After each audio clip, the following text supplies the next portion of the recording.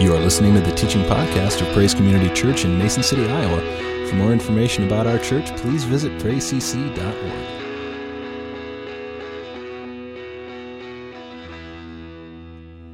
We're going to talk this morning about how oftentimes pride gets in the way of following Jesus. Before I get into that, though, I want to just mention that once again this year we're kind of organizing and we're going to be participating in the Bible reading marathon. Most of you maybe are familiar with this. Those of you that are not, for the last several years, all 99 counties in the state of Iowa have participated in this at one level or another. Most counties get together and they just take like a full week and they just kind of begin to read the Bible aloud, beginning in Genesis 1:1 and go all the way to the end of Revelation. The last several years, and most counties have done this, they do that at the county courthouse. Ours is right across the street here from us, and we do have permission to once again do the Bible reading there. So beginning on Tuesday, August 27th at 9 o'clock, we're going to kind of kick that off. We've got many of our city leaders are going to be in that first 2 hours kind of reading for 15 minutes. And then what we're asking is just individuals to sign up to take a 15-minute block. So you just kind of come for your appointed time. Wherever the last person left off, you kind of pick up and you just begin to read aloud for your 15 minutes and you just pass it off to the next person. In the past, we've had over 20 different churches participate in this. So it's a very, very ecumenical, it's kind of a universal church working together, which is wonderful. It brings great unity and fellowship there in the body of Christ.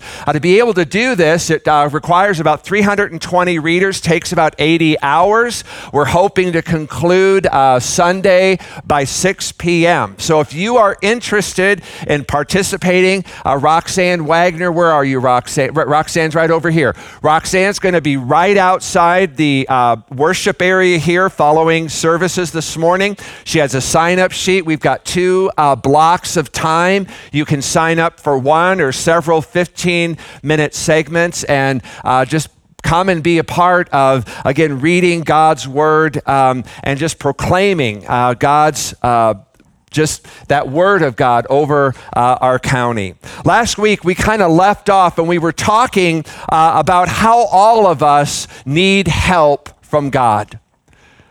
No matter where we're at in life, no matter how long we've been a Christian, whether we are a Christian, there are just things we all need help from God with. And there are issues of pride that really oftentimes get in the way of us receiving the help we so desperately need. Now, we've talked about, there are, healthy aspects to pride, a good self-image that's, based on who we are in Christ, a biblical, healthy self-image. We can take pride in that. That's a healthy form of pride. To take pride in the way that we look, the way that we do our job. If you're in college or school, taking pride in the work you do, taking pride if you're in sports, taking pride in the way you compete. There are healthy ways that we can exhibit pride. And we also talked about there are very unhealthy and very destructive ways that we can exhibit pride in our lives. And one of the main ways that we can exhibit pride in our lives is just this independence from God. God, I don't need you.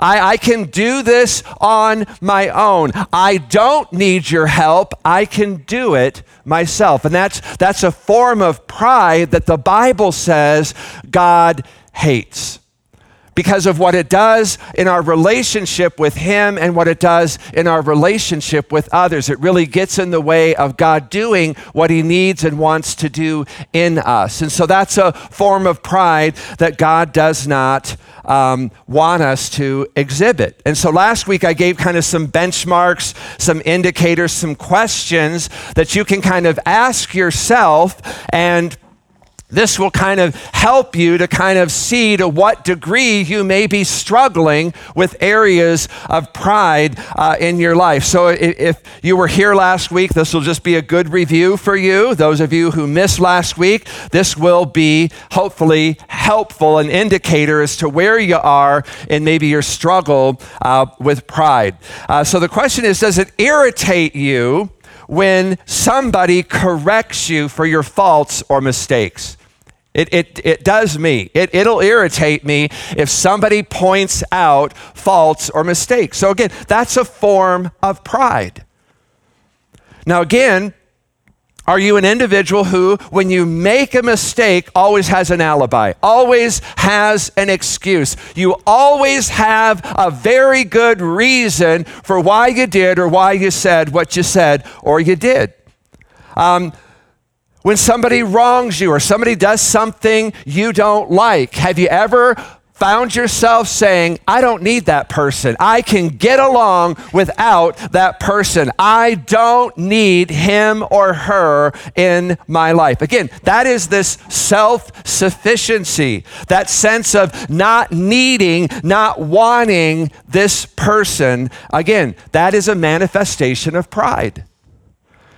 Do you find it difficult to seek counsel? Is it difficult for you to ask somebody for advice? Are you the type of individual who wants to just figure everything out for yourself? Again, this is also a form of pride. Do you have an ungrateful spirit? Or perhaps you complain for what God has not given to you as if God owes you something. Again, that's pride. Is your life marked by this sense of competition, or is there kind of this one-upsmanship, kind of like what you saw there in the video? Any of those questions, we respond yes. Again, those are indicators. God's using that to kind of help you pinpoint some areas in your life where you may be struggling with pride. And the good news is God is here to help us in that.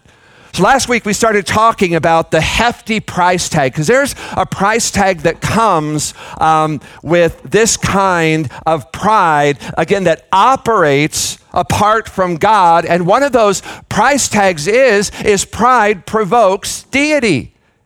Pride angers God. God hates it. Listen to again, Proverbs 6:16. These 6 things the Lord hates, yes, 7 of these are just an abomination. So not only does God hate this, but this is a deeper level of hate. This is an abomination to God. A proud look. Talked last week, that leads the parade. It's number 1. It's out of the starting gate. And all the others that are listed there kind of come out of that place of pride. A lying tongue, hands that shed innocent blood, a heart that devises wicked plans, feet that are swift in running to evil, a false witness who speaks lies, and one who sows discord among brethren. So right there, Solomon is talking about a proud look. Pride in our hearts, that is an abomination to God, and he hates it. And again, the reason that God hates and has the kind of strong emotion attached to that is because of what it does to our relationship with him. Again, it creates this, I don't need you, I'm going to be independent of you, and what it does to our relationship with others, I'm going to be independent of you, I don't need you in my life. The truth of the matter is we need God more than we realize, and we need others more than maybe we're willing to admit. God created and designed every one of us first and foremost to have a relationship with him. And then, secondly, to be able to have healthy, life-giving relationships with each other. And we'll never, ever reach our God-given potential or destiny without God, without other people. So the first price tag we pay for this kind of pride, that distances us from God and from others is it provokes God. He hates that kind of pride. The second price tag, and this is where we left off last week, the second price tag is pride masks depravity. I had to have something that was a D to go with deity from point one. But again, depravity, it's our sinfulness. Pride, it will mask, it will hide those areas of sin in our lives. Sometimes we miss this a lot because we'll say, well, I'm not that bad. Yeah, I may have some pride in my life, but I'm not as bad as others. See, I don't steal, I don't kill, I don't lie, I don't murder, I don't commit adultery, I don't take the Lord's name in vain. And we kind of end up pulling and puffing ourselves up because of what we don't do, all the while we're ignoring or we're just kind of ignorant of the things that we do that are also indicators of the sinfulness that really is kind of at work in our lives, oftentimes undetected. And that sinfulness, it's kind of, it's going on inside and then it's manifesting itself outwardly. Again, remember what Proverbs 16:5 says, everyone that is proud in heart is an abomination to the Lord. So again, this is something that can manifest itself in your heart. It doesn't even have to get into your hands or your feet, right? It can just be in our attitude, in our hearts. And one of the ways that pride is deceptive, again, is that we can just become blinded to it. That's why Jesus said in Mark 7:20, what comes out of a man is what defiles a man. For from within, inside, out of the heart of man, he says, come evil thoughts, fornication, theft, murder, adultery, coveting, wickedness, deceit, licentiousness, envy, slander, pride, foolishness. Jesus said all these evil things come from within. In the heart is where they begin. And he said, that's what defiles a man. So it may never get into the hands or the feet, but if it's in the heart, it is an area of pride and it defiles a man. Last year, our staff went through a book together called The Emotionally Healthy Leader. And it took us about a year to get through this book. Not because we were slow readers, but because we purposely decided we're going to go through this book very, very slowly. And our desire really was we wanted to become more healthy, more emotionally healthy, mature, more well-rounded Christian leaders in our congregation, in our community. And so again, we would sometimes just spend several hours on just one concept because God's perfect timing was we would constantly say, it is amazing how this particular chapter so speaks to an area I'm dealing with right now in my life. And so it gave us an opportunity to look at the material, to begin to really digest and understand how is God wanting to use this in my life to make me a more emotionally healthy, more emotionally mature believer. And one of the first chapters in the book is called Face Your Shadow. And the basic premise of this chapter was every one of us in this room has a shadow. And the term shadow, and I'll give it to you as the book kind of defines it, is our shadow is the accumulation of untamed emotions, less than pure motives and thoughts that, while largely unconscious, again, we're not aware of it, strongly influence and shape your behaviors. It is the damaged but mostly hidden version of who you are. I'm going to leave that up there for a second. I want you to look at that. I want you to study that. I want you to absorb that. You're being given a truth here that applies to every one of us in this room, me first and foremost. I have a shadow. You have a shadow. Every one of us have a shadow in some way, in some form, and I will guarantee you, spend enough time with me, if I spend enough time with you, I will see that shadow manifest. You'll see that shadow in me manifest. Now, here's what pride is telling some of you right now in this room: that you're exempt. I don't have a shadow. This doesn't apply to me. I'm a new creation in Christ. Pride will tell you, this is true about other people, but it ain't true about you. You have victory in Jesus, or some version of this. That's how pride will kind of begin to manifest right now, again, to kind of protect you from having to acknowledge the shadow, or if you acknowledge a shadow, to kind of begin to get in touch. What is that? Now, here's the price you're going to pay if you buy into this notion that you don't have a shadow. Here's the big price you're going to pay for that. You're never going to go beyond a certain point in your spiritual maturity, your spiritual growth, until you acknowledge, own, repent of, and invite God into the places of your shadow so that God can begin to bring healing, restoration, wholeness, and eventual victory in that area of your life. In most cases, you will remain stuck and immature, and that immaturity is just going to manifest itself all over the place. And it's the reason why most Christians are at the same place now in their walk with Christ that they were 15, 20 years ago. I've had the privilege of knowing a lot of people in this community for many years.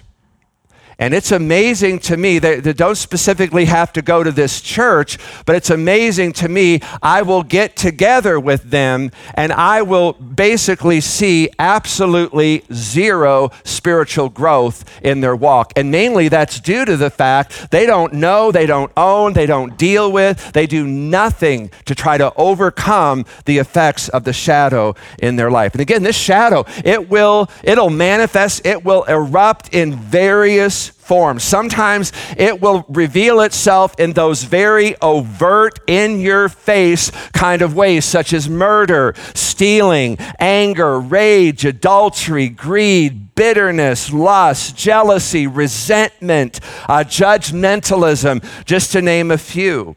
Or the shadow will kind of maybe reveal itself in maybe some more subtle, and we kind of think of these as maybe kind of nice ways. And it may just be, again, that need to rescue other people. Oh, I got to save this person from the... No. You're not going to rescue anybody. They need Jesus to rescue them. But oftentimes we can get what they call this Messiah complex. I'm going to save you. I'm going to be the answer to your problem. And chances are you are going to become a part of their problem very, very quickly. It can manifest itself in a way that you just need to be noticed. You know, a need to be liked by other people. An inability maybe to stop working. You're a workaholic. Maybe it's a tendency toward isolation. Again, this sense of, I don't need other people. The shadow may show itself through our weaknesses or maybe areas where we have been wounded. I'll talk a little bit about that here this morning.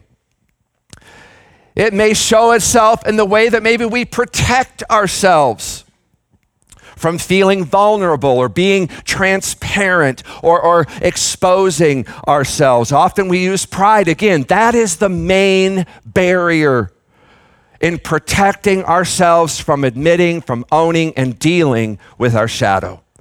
And interesting, we are experts. All of us in this room, we are experts at seeing the shadow in our spouse, in our children, in our co-workers, in our neighbors. But man, we are blinded to the shadow that remains in us. Or if we admit we have a shadow, pride will keep us from acknowledging what the shadow is or keep us really from doing anything about it. Oh, that's just the way I am. That's just me. That's just my family. Pride will motivate us to mask it, to hide it, to pretend it doesn't exist, and all the while it will continue to negatively manifest itself in our lives, in our relationship with God, and in our relationship with others. Let me just give you a few examples of how this shadow may be at work in your life, and I'll use my life as an example. Those of you that maybe have that God-given gift, that maybe you can speak and God uses you to inspire, maybe to motivate people through your teaching, your speaking. And again, that is a good thing, and God wants to use that. God does use that. Now, the shadow side of this gift is it could be you're using this also as a need for never-ending affirmation. For me personally, one of the things I try to balance up here is speaking about my own struggles and failures, okay? I have to be careful that my openness, my transparency, my just exposing some of my weaknesses and my struggles before you, I have to be very aware, I have to be very careful that I'm not using those as a way to get sympathy or pity from other people. When I start sharing about some of the darker parts of my past, I always have to be aware of why am I sharing this? What's the purpose of doing that? Or is it really just kind of a veiled attempt at me to just get attention, to get people to feel sorry for me? So again, there's the gift that God gives you, but there's also this potential shadow that I've always got to be aware of. I value excellence. I value things being done well. I love it when things go smoothly. I love it when things go well here on a Sunday morning. I believe excellence inspires people. The shadow side of that for me is it is very easy for me to slide from excellence into perfectionism. Carol Lester, where are you, Carol? Carol will remember this, and when we first started Praise Community Church, I would have a lot of PowerPoints, and I would maybe do more than just one video. Rather than just an opening video, I may have videos interspersed throughout the sermon, and I put a lot of work into the sermon, and there would be Sunday mornings where either the PowerPoint wouldn't work, a video wouldn't work, or the whole system crashed. And Carol remembers, I would go ballistic. It irritated me, and I let everybody know I was irritated. And I would often veil that, that, I just care so much about what we're doing, and I just want, to make sure that things are going, and no matter, I was just trying to mask what really bothered me, and that was I wanted everything to be perfect all the time, and I had no tolerance for failure or mistakes. And so I struggled with this line between excellence and perfectionism. Now, I've gotten much better with it over the years, but again, I just still have to be very aware of my tendency to kind of go from excellence. I still like excellence. I want things to go well. I want to inspire people, but I just have got to be careful because there is a line I can cross where I get into perfectionism. And so again, that is a shadow in my life that I'm aware of, and there are times where God has to kind of, correct me on that. Hey, you're getting into perfectionism here. And the problem with perfectionism for me and for most of us is it makes no allowances for mistakes, for failure. And I hate failing. I hate making mistakes. But I'm becoming more aware, and I'm able to recognize and to accept that truth that no matter how great of a person you are, no matter how great of a Christian you are, no matter how much you have got it together in life, you're going to fail. Again, I hate failing. I hate making mistakes. It's tough for me. I beat myself up when I make a mistake or I have a failure. And I promise myself I'll never do that. I'll never let that happen again until it inevitably happens again. And I go through this vicious cycle. But I'm getting better. Because again, I understand that shadow in me that can go from excellence to perfection very easily. You're going to fail. Every one of us are going to make mistakes. You're going to let people down. You are going to disappoint people. I'm sure there are those of you sitting here this morning that are disappointed with me. Now, it used to bother me. It used to drive me nuts. I would lay awake at night and think, what could I do to get that person to like me again? Now, again, the other direction I could go with that is just to simply say, I don't care. I do care. I need to care. I want to care. But I can't care so much that I'm willing to compromise or to go beyond what God would have me to go beyond to meet that. So I have to work hard at this one. And I got to discern by God's help, am I operating in excellence? Or am I being driven, again, by that shadow, that impossible need to be perfect? Again, pride has kept me from seeing that. And when I did see it, pride kept me from admitting it, from owning it, from giving it to God and saying, God, I really need your help with this one. Another way that that shadow can manifest is sometimes we can be very zealous for biblical truth. Biblical doctrine, or again, right theology. And I run into this, a lot. And again, that can be a very good and a very necessary thing. Our churches need to be founded. They need to be built upon good, solid, biblical foundation and truth. The shadow side of this is when our zeal, our drive for truth and theological purity overrides our call and need to love and honor those who may disagree with us. Look at our culture today. Man, if I don't agree with you, I am an idiot. I am stupid. I need to be wiped off the face of the earth. If you like Donald Trump, you are a racist, you're a bigot, you're a homophobe, and you need to be wiped off the face of the earth. If you voted for Barack Obama, you are not a Christian. You are not spirit. Whoa, where is this coming from? It's where we value truth, purity, over the greater call to love one another.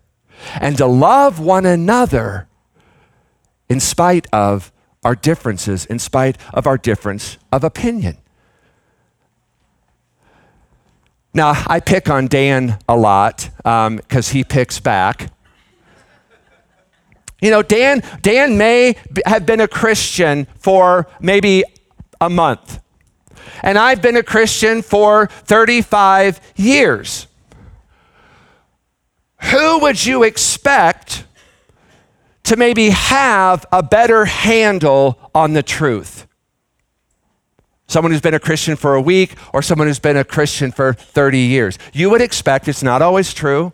I've run into the exact opposite here, but you would expect that, the person who's been a Christian longer, who has a little bit more spiritual maturity and growth, would probably have maybe a better handle on the truth than a person who maybe has known the Lord for a week.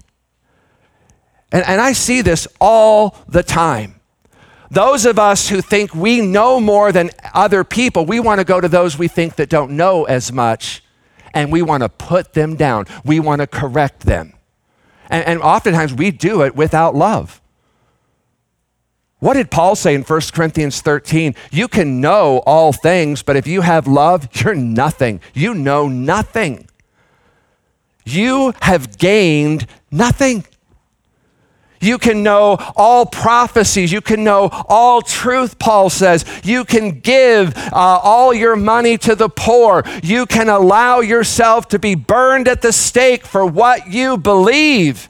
You believe what you believe so strongly you're willing to die for it. And Paul says, you know what? If you don't love, it is nothing. So oftentimes that zeal to be right. I'm right, you're wrong. As Christ's followers, we're called, every one of us in this place, and I'm so glad Pam's been doing the spiritual gifts class. We're going to try to offer that again in the fall because we believe every person in here has been uniquely gifted with a particular gift in a way to serve the body of Christ and to serve one another. And the shadow side of this can manifest itself in that we isolate ourselves in the kitchen. Or we kind of hide away in the nursery, or we find a classroom where we can kind of get by ourselves as a way to avoid talking or really being around other people. It may be a device we use to protect ourselves from getting too close to others. And again, when it comes to these shadows, and there are many of them, when it comes to these shadows kind of operating and manifesting in our lives, most of us kind of fall into one or two extremes in the way we respond to this. The first extreme is, I am totally bad. I am a loser. I'm a horrible person. Nothing good dwells in me. I am a sinner. I am beyond hope. That's one extreme. The other extreme is, I'm good. I'm a saint. I'm an overcomer. I'm a new creation in Christ. I am uniquely and wonderfully made. Now, both views have elements of truth to them.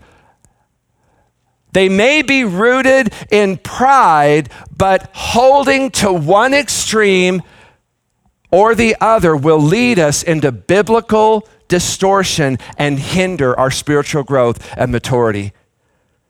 In order to have a healthy perspective and approach, especially when it comes to our shadow, we've got to hold both of those together, those views together in a healthy tension. At any given time, every one of us in this room, we are a mixture of these tensions and contradictions. Every one of us in this room, we are a mix between good and struggles, good and sin. I mean, we all struggle in some areas there. And when we kind of come to accept and just begin to understand, there are some struggles, there are some weaknesses, there's some areas in me that just God needs to do a greater and a deeper work in. It allows us to be realistic. It allows us to be accepting of ourselves and accepting of other people. It will also drive us to acknowledge our shadow and also our need for God's help in dealing with this in our lives. It's there. Trust me, it's there. Again, if I were to spend any amount of time with you, chances are very good I will encounter that. We just have to be willing, with God's help, to be open, to acknowledge it, to repent, and ask God, help me in this area of my life. So pride will try to mask, to try to hide our sinfulness. Last one I'm going to give, I'm not going to spend a lot of time on this because I'm out of time. Third thing, pride, the third price tag is pride produces dissension. Do you know there's never been a war? There's never been an argument. You've never had an argument.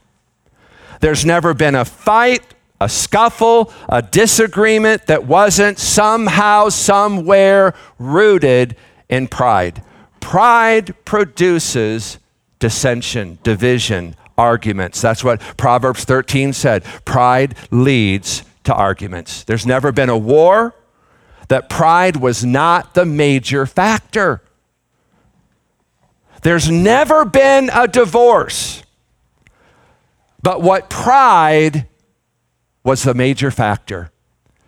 Matter of fact, Jesus said it's the hardness of your heart that produces divorce. And often pride is a mix of that hardening of the heart. Pride leads to arguments. And that may be where some of you are. You're very, very argumentative. And again, that is a manifestation of pride, and that is going to bring division. It's going to bring, again, dissension into your relationships. Let's stand together this morning.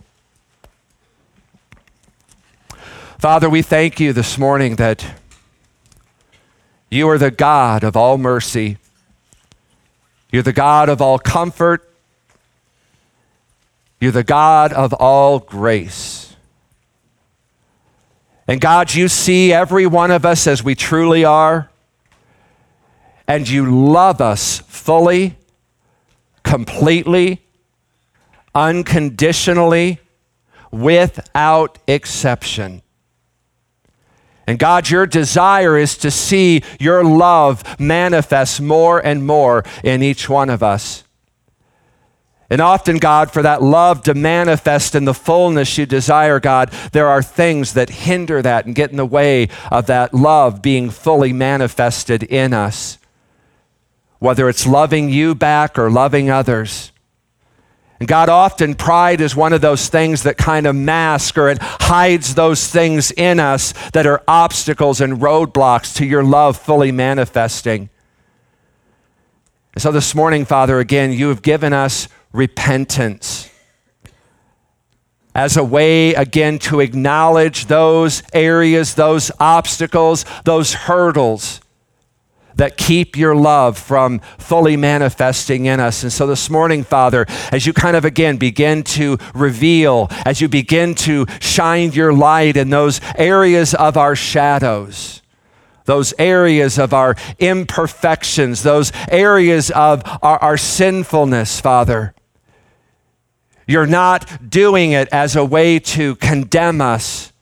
You're doing it as a way to help us to take that, to turn to you and to ask for your help in dealing in this particular place in our life.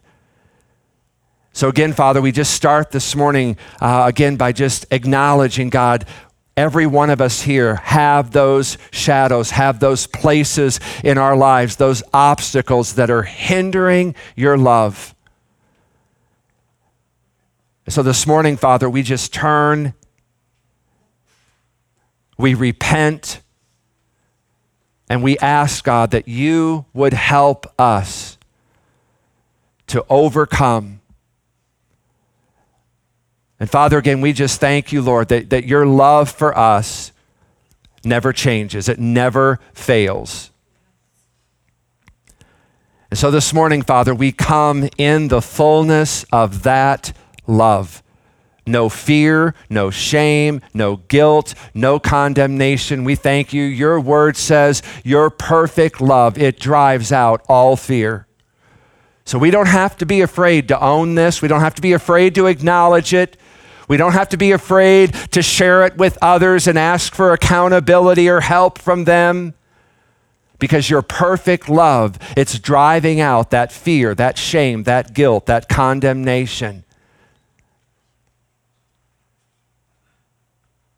Just as I am, we come this morning. And again, we thank you that you are there as our loving Heavenly Father to receive us, to forgive us, and to help us become more and more like Jesus. And Father, we thank you for that this morning. In Jesus' name we pray, amen. I want to just again, as we close in worship this morning, we offer. You are listening to the teaching podcast of Praise Community Church in Mason City, Iowa. For more information about our church, please visit praisecc.org.